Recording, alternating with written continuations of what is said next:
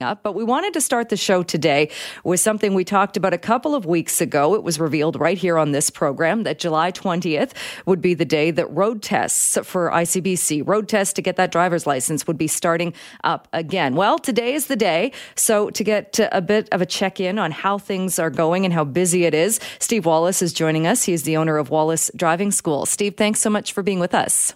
Hey, good to have me, Jill. Thanks.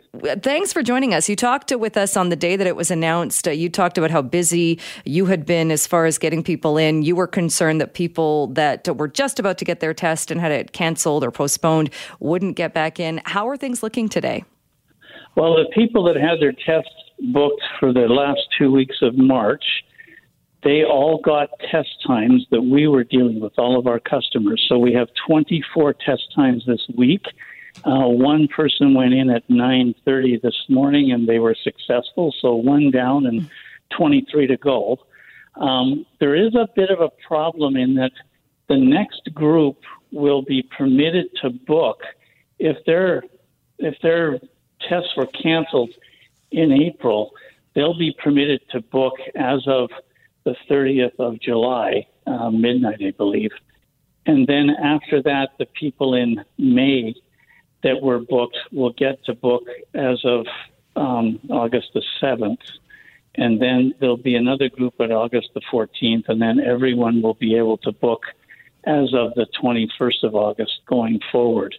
The problem will be that there are people who had their test put back now 4 months, but they were in the graduated licensing course, which guaranteed them to get their license 6 months early. They've already lost 4 or more months of that time. So I'm not sure what mitigation or what alteration the minister is going to have to do to accommodate them, because they paid over $1,000 for the course under the pretense they were getting their full license. The N would last only 18 months instead of 2 years. So we're still looking for word on that. But right now, 24 tests booked with our driving school. We're relatively happy, and we'll see how many pass. If you fail and you're not ready, you better be ready. If you fail, you're probably looking at a test sometime in October. Right. It's going to be. And the minister had said that it would be a long wait if you failed in the first run.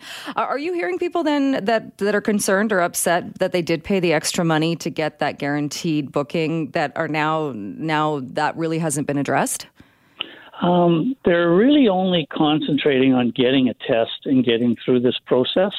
Our problem will be, we have several students who got scholarships to Eastern Canada or to Calgary or to places like Winnipeg, and a lot of them are athletes, but others have academic scholarships. So we're trying to make sure that they get into that driver testing area prior to them leaving, maybe April, or I should say August 24th or sometime in that area. So the crunch is on to make sure that some of the people that have significant duress get in for a road test, and that's on us to make sure that we work with the authorities to ensure that happens. And that would be stressful if you're leaving the province. Do you have any way of, say you're going to university in Ontario and you're off at, like you said, the end of August, if you haven't taken the road test in BC, is it transferable in any way that you could start the process and do it in Ontario? No, you could probably...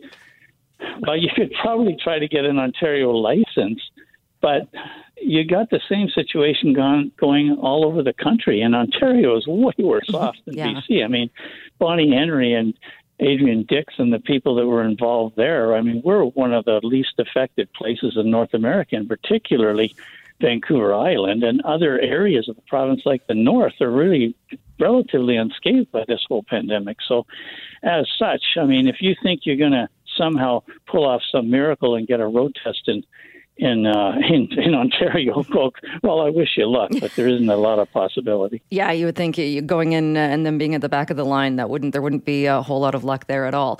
One other question, because the minister, when announcing that today was the day they were going to restart the testing, he also talked about the fact they were going to be hiring more people, trying to get more staff in place to help expedite the tests. Have you seen that happen?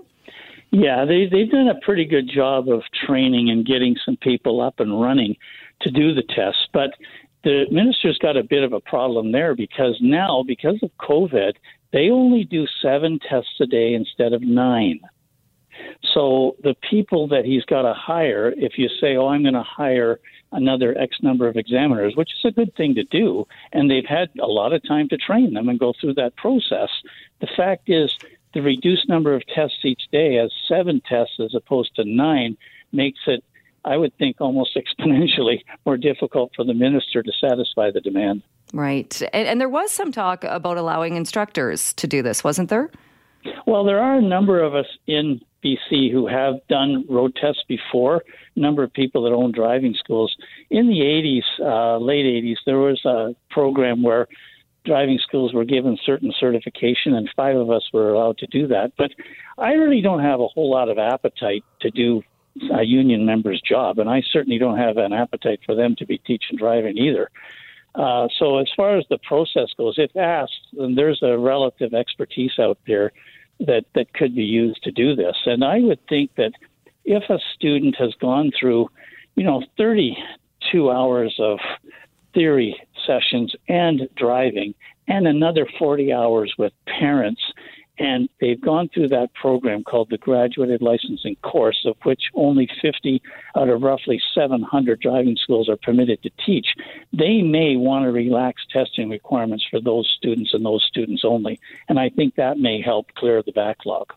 All right. Well, great news to hear that 1 test is down of the 24, and that was a pass. Hopefully that sets the bar, and that's what we're going to see moving forward. Steve, thank you so much for your time. Always good to talk with you. Hey, good to talk with you. You got a very good glimpse of my stressful life for the next week. Thanks for being with us on this Monday afternoon. Well, the Canada Committee 100 Society, an innovative research group, has released some survey results today. It's a survey of Chinese Canadians and taking a look at the perspectives during COVID-19. So we thought it would be interesting to take a look at some of the findings of this survey. Greg Lyle joins me now on the line, president of Innovative Research Group. Greg, thank you so much for being with us. Thanks for having us. So looking at some of the findings, I guess before we get to that, can you kind of walk us through what was the survey, what questions were people asked, and who took part in this survey? Sure. So we did 2 parallel surveys. We did a national general population survey of just over 2,000 people, and then we did an oversample of Chinese Canadians. With the Chinese Canadians, they had the chance to answer not just in English and French as we do in the general study, but also using simplified Chinese or traditional Chinese because it was an online survey, so it was all in writing. And actually, I think this is the first survey to give Chinese and Canadians a chance to respond in Chinese. And we asked questions about what they think about some of the countries we're partners with, and we asked them about their experience with COVID-19. And let's talk about the experience with COVID-19. What kind of responses did you get? Well, it's a 2-level story. On the one hand, when we look at economic impact, so have you or someone in your immediate household been laid off? Do you have a company that has had to shut down? Those sort of questions. Chinese Canadians and the general population are having a very similar experience, with almost half of both groups having a direct economic impact. But when we ask people how they feel about those impacts, how they're experiencing them, then we see a different story. And when we look at those sort of feelings, we see that when we ask people, for instance, how worried are you about being able to pay your rent, the average Canadian, 36% who are renters, say they're somewhat worried, at least somewhat worried. Whereas half of the Chinese Canadians say that they're at least somewhat worried. When we asked a similar question in terms of being able to pay your mortgage if you had one, 36% of the general public was at least somewhat worried about paying their mortgage. 45% of Chinese Canadians were worried about it.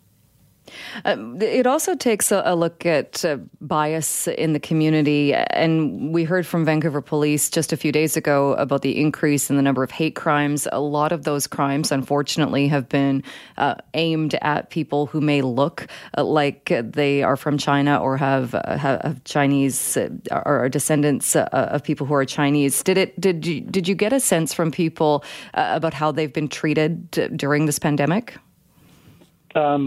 Sure. So in terms of their treatment in the media, about half of Chinese Canadians feel that they've been treated unfairly. And when we ask Chinese Canadians whether they're experiencing some form of discrimination in their everyday life, about 37% say that they're experiencing some type of discrimination, and that compares to 19% in the broader population. And 30% say that they're experiencing discrimination because of their race or color, 29% because of their ethnicity or culture. And did you ask, or do you know the number, if it's 37% and 30% now, was there a comparison made to how you feel or how people felt that they were being treated outside of the pandemic? Yeah, although we don't have the same detail about the Chinese. We didn't do the big Chinese ever sample in the past. Actually, it's an interesting and surprising story to me in a positive way, and that we've been tracking attitudes towards visible minorities, different cultural and religious groups for the better part of a decade now. And in actual fact, when you ask people what they think about different groups, those sorts of questions, we're actually seeing fewer people exhibit any sort of overt signs of racism, and fewer people saying that they're experiencing discrimination. That there's still a lot of people experiencing discrimination, and clearly the police reports show that the people that continue to hold racist actions are a lot more likely to act on them now than they were before COVID-19. So I don't want to in any way be seen to be minimizing the problem. But there has been a generally improving trend in the way Canadians feel about minority groups. It's interesting findings. I wonder, too, and I don't know that this survey went into this, but the difference or the blurring of lines when if we're talking about the government of China and how people perceive the communist government of China, when we're not talking about Chinese people or Chinese Canadians, that they are two very different things. Well, and we do see that, right? So when we ask people how they feel about Chinese Canadians, we see generally pretty positive attitudes. But when we ask them, and we had a very specific question, thinking about Canada and its relations with other countries, to what degree do you feel we can trust each of the following countries to treat Canada fairly if we have a dispute with them? Only 13% of Canadians think that we can trust China on average. And even among the Chinese community, only 39% believe that we can trust the government of China to treat Canadians fairly. Were you surprised at all? Just to give you a comparison, like if you ask about the United Kingdom, the average response is 81% think we can trust them to treat us fairly. Interesting. And were you surprised at all by those results?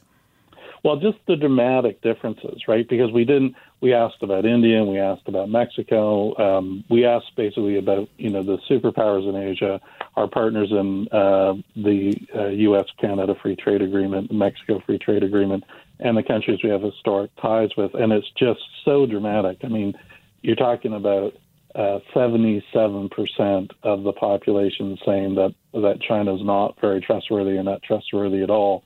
And the only country even close to that is how we feel about the United States these days, where it's down at 56%.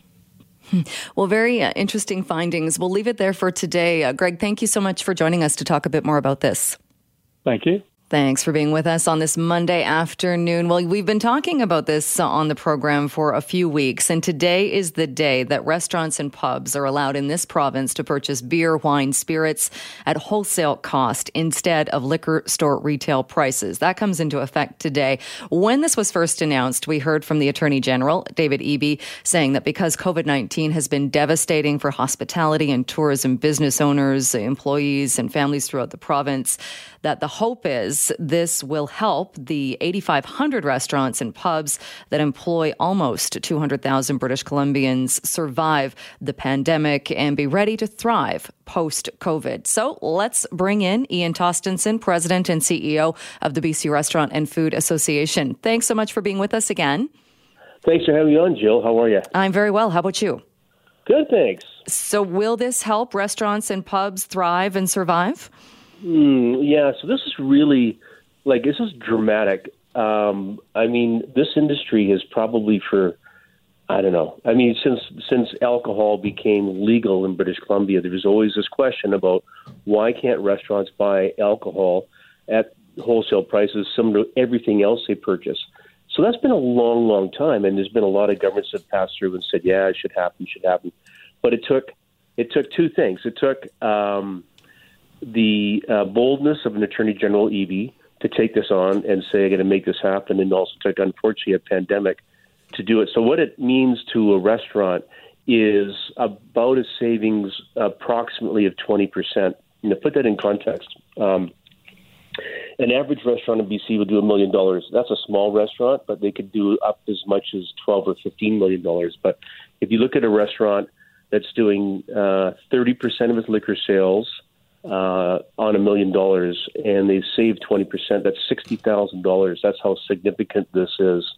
And you can do that calculation, the bigger the restaurant gets. So it is, to your question, Jill, this is the difference between restaurants having a future and restaurants closing. Obviously they're selling liquor, but it's a substantial change, and it's probably one of the biggest ones that government's put in place for the hospitality industry. In the announcement, though, when it was made, coming into effect today, though they did refer to it as a temporary authorization that stays in effect until March 31st, 2021. How do you see that playing out if that stands, that they're going to make this significant change and then draw it back? I don't think so. I think it'd be really difficult to provide that benefit and then to gear up and then, cost your business around that benefit, and then suddenly go, no, we don't want to do it anymore because I don't know what's going to happen next spring. But I think what's going to happen, they may alter it a little bit so that there's not, this is the full benefit. We are buying at the same price that private liquor stores buy, the wholesale price. And so they may inch it up a little bit. They might say, you know what, can we make it 15% versus 5%? The industry is going to go, great, thank you very much. I don't think it's going to go away in March of 2021, and I don't think, similarly, the ability to order liquor when you go pick up or have food delivered to your home or your office or wherever, that privilege I don't think will go away either. But they're smart. They want to curb it. They want to make sure that that the forecasts on volume and the cost to government by doing these things, in the whole context of liquor sales in the province, it's not a lot of money. But I think they just want to make sure they have a chance to pause and look back and make sure that it's making a lot of sense. So I think we'll continue on after May or spring of 2021. You talk about how this is a game changer when it comes to the owners and people in the industry. Will consumers notice any difference? You know what? The honest answer is probably not. As someone said to me today, what it probably does is avoids price increases. I mean, the industry's had to put their prices up in the last little while. I don't think we've really felt it, but they have had to do that. I think this avoids putting liquor prices up when you get into the fall, so it's sort of holding back from saying, I have a benefit right now. I don't have to raise my prices any further. So in an indirect way, Jill, there will be value there for the consumer. You'll see some people will take it and run it around happy hour. Happy hour is a real tough one because there's not a lot of money in happy hour. I think you'll see a little bit of adjustment, but pretty much right now the industry, 2/3 of the industry is still in the red, not making any money. 50% of the industry is still worrying about being able to pay their bills. So I think they're going to be really selective about just sort of passing on savings when they're trying to fight for their long-term survival. And I think people understand that too. They don't expect suddenly, like you said, as restaurants and pubs and such are just getting back, they're still not at capacity. Now probably isn't the time that consumers are looking for the bargains and the great deals and understand why they're not being offered. Yeah, what we're seeing is that the consumers want a safe experience. They want to feel confidence, and the restaurants are investing into that. And I think, as consumers and guests of restaurants see that the restaurant's going to the extra mile to be able to provide a venue they can go and be safe in, that's the biggest concern. I think they would not appreciate, Jill's Restaurant's a discount place now, because that means that Jill's probably not putting in the protocols and the disciplines that we have in place in British Columbia right now, and they've done a great job at it. But we still have, as you and I have discussed, Jill, there's still a swath of the audience that still needs to be convinced to go back to restaurants, but maybe about 30% of the market. And so I think, the investment back into their operations to continue to invest in, in plexiglass. I mean, some restaurants were like $5,000, $10,000, $15,000 in plexiglass to do the things they did. So there's a lot of investment that these restaurants will want to recoup over time. And I don't know if you have numbers on this or even anecdotally, have the changes as far as restaurants being able to do off sales and the relaxation of some of those rules, do you know if those have been helpful or in a way that has made a difference? Yeah, they have. Some people say, it's backed off because people can go into restaurants, and other people say there was a restaurant in Kelowna on Friday called me and said, this is a game changer for me. Like, make sure this doesn't go away because people are really enjoying this. They're getting their deliveries, they're going for picnics, they can get their cold beer and wine. So it has made a difference. And it's going to continue to be really important as you look. Well, we should do this sometime in maybe a month or so, Jill. Talk about the future of restaurants, all the things that we've learned around the world and what restaurants will look like in 2 or 3 years. One of the things, though, that's early indication is that Pickup and delivery will be a major part of the industry. It was before, but it even more increasingly now. And I think when you look at professional sports, some restaurants will say, people aren't going to come and sit around the bars, but they will go home and they will order and they'll get their skip the dishes or whatever they're doing. So, and the ability to, Dr. Henry, I remember early, she said, it's just good to stay home. And so why do you want to be driving to liquor stores and stuff? So it's a nice, convenient way of doing it, and the restaurants are providing some great value. I mean, some of the wines will be, $5 or $10 over cost. So there's some great values to be had as well too. So it is making a difference for sure. You take patios, delivery of food, now wholesale pricing on liquor, and then dining experiences. So there's quite a few levers right now and now we've got some great sun for the operator to make a difference here. Exactly. It is such a different way, a different feel for the city. And even myself, I was walking home the other day and I had to buy wine to go with dinner. And I was on my way to the liquor store, but then I happened to pass by a restaurant that had the window doing off sales. So I thought, I'll just buy it right here. Bought the wine, although the guy who sold it to me said, do you need a cup to go with that? So I'm not sure what vibe I was giving off when I did that. I said, no, I'm going to take it home. That's okay. But it's great to see restaurants being able to do this. That's really funny. You want a cup, like a to-go cup. Yeah, not supposed to be doing that. Yeah, try to avoid that one. But I think maybe what you probably have some people, hopefully responsibly, I'm sure they are going to the park and having a glass of wine at the picnic. So that's probably what the guy had in mind. But it's been good, and that's why we have to be a little careful. The mechanics of industry, where we don't want to stop and get into the space of the private liquor stores, where they're going to say, "Hey, in a second, now we're now competing with restaurants on off sales." Mm-hmm. So we have to manage that. But there's some great offerings. I mean, Joey, for example. I mean, you can go to Joey. You can get, because I was involved with this winery way back when it started, you can buy Boreal wines, which you can't find anywhere. But if you order your food, you can order wines from the Okanagan in particular that you can't find anywhere else with some great value. So there's a couple things that it's doing, too. It's really emphasizing local, and a lot of restaurants are really emphasizing local. So it's that part of it as well, too, is very attractive. All right, Ian, we'll leave it there for today. Thank you so much, as always, for being available. All right. Thank you so much, Phil. Well, according to the Fraser Valley Conservancy, they have been seeing an increase in American bullfrogs. And if you have seen these, you likely can tell that they are different than frogs that are native to this part of the world. So the Fraser Valley Conservancy would like to get the word out and get residents helping them locate where these frogs are, because they can cause some serious damage in BC watersheds. Let's bring in Alicia Switzer, registered professional biologist and amphibian specialist with the Fraser Valley Conservancy. Thank you so much for joining us today. Thanks for having me, Jill. How big of a problem is the number of American bullfrogs? Well, American bullfrogs are quite widespread across the Fraser Valley, but there are some pockets that remain that they haven't quite gotten into yet. Where we do have bullfrogs, you'll see a reduction in our native amphibians. So that's our red-legged frogs, our Pacific tree frogs, our western toads. And when it comes to our wetlands in the Fraser Valley, they're already quite impacted. So having yet another pressure on them just adds to the problem. And what happens what happens when an American bullfrog gets into an area where it's not a native species? Mm-hmm. Well, the main problem with American bullfrogs is that they are voracious predators. So you'll see these frogs get quite a bit bigger than our native frogs, and they eat anything that fits in their mouths. So if it moves and they see it, they'll try to eat it. Frogs, little birds, mammals, turtles, you name it, they'll try to eat it. How did they get here? They were brought here originally for frog leg farming about 50 or 60 years ago.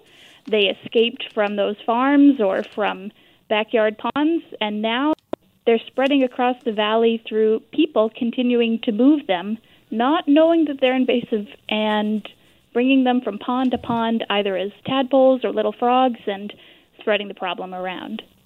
So what would you like people to do then?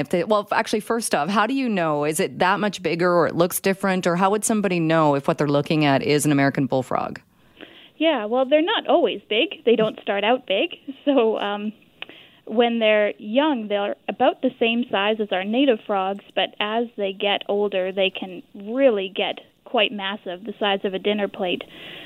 When you're trying to identify them, you're looking for one of the main differences, the size of the eardrum. It's a disc next to their eye, and it's quite a bit bigger than their eye. We don't have that on our native species here. Also, they have this smooth back. They don't have bumps like a western toad or ridges down their back like a red-legged frog. So there are some distinct features. We have really simple ID guides on our website that people can look at to help them figure this out. And if somebody sees one and they're able to identify it as an American bullfrog, what should they do?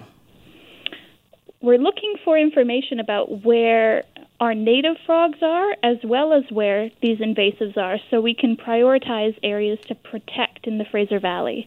We have a frog finders program running to find out where these areas are. You can go to our website, fraservalleyconservancy.ca/frog-finders, or Google Fraser Valley Frog Finders, and you fill out this really simple form that asks for a photo, some details about what you saw, and it really helps us to prioritize the work we're doing here in the Fraser Valley. And if they were left as they are, and they continued to be this invasive species and continue to prey on, like you said, anything that they happen to see, what would happen? Yeah, well, this is a problem with a lot of the invasive species that we have around the Fraser Valley, not just amphibians like the bullfrog, but also blackberry bushes or Himalayan balsam or knotweed. What we see is a continuing decline in the quality of the ecosystems we have around here, and that adds a lot of pressure to our native species, our species at risk. It can cause them to become endangered species or really just disappear altogether. So what we're trying to do is protect the spaces where these species haven't come in and try to enhance the habitat, bring back these special areas for our species at risk to be, to help them in the face of these invasives.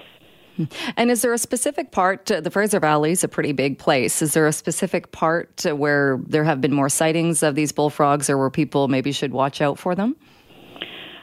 We certainly have a lot more sightings in Langley and west than we do east, but one of the main problems with trying to figure this out is there isn't a lot of information about where these bullfrogs are located, or indeed where a lot of our species at risk are located, hence the need for the Frog Finders program and for people to tell us what they're seeing out there on the landscape.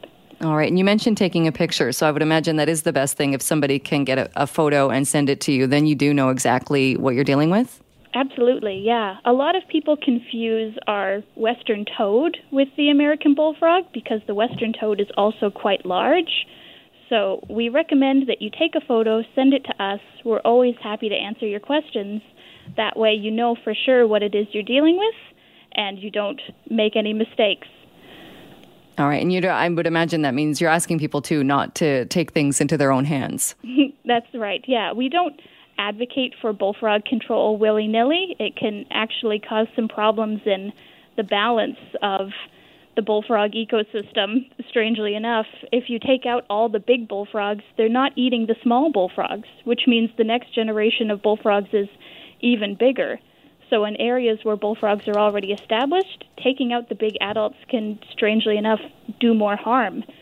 So we're not asking people to go out and kill these bullfrogs themselves, but rather let's find out how to identify frogs, get a nice database of what we've got going on in the valley, and then we can take it from there. All right. Well, it's very good advice. And in case people have been seeing these creatures and wondering what they should do, we'll leave it there for today. Alicia Switzer, thank you so much for bringing us up to speed on this. Thanks, Jill. It's been a pleasure.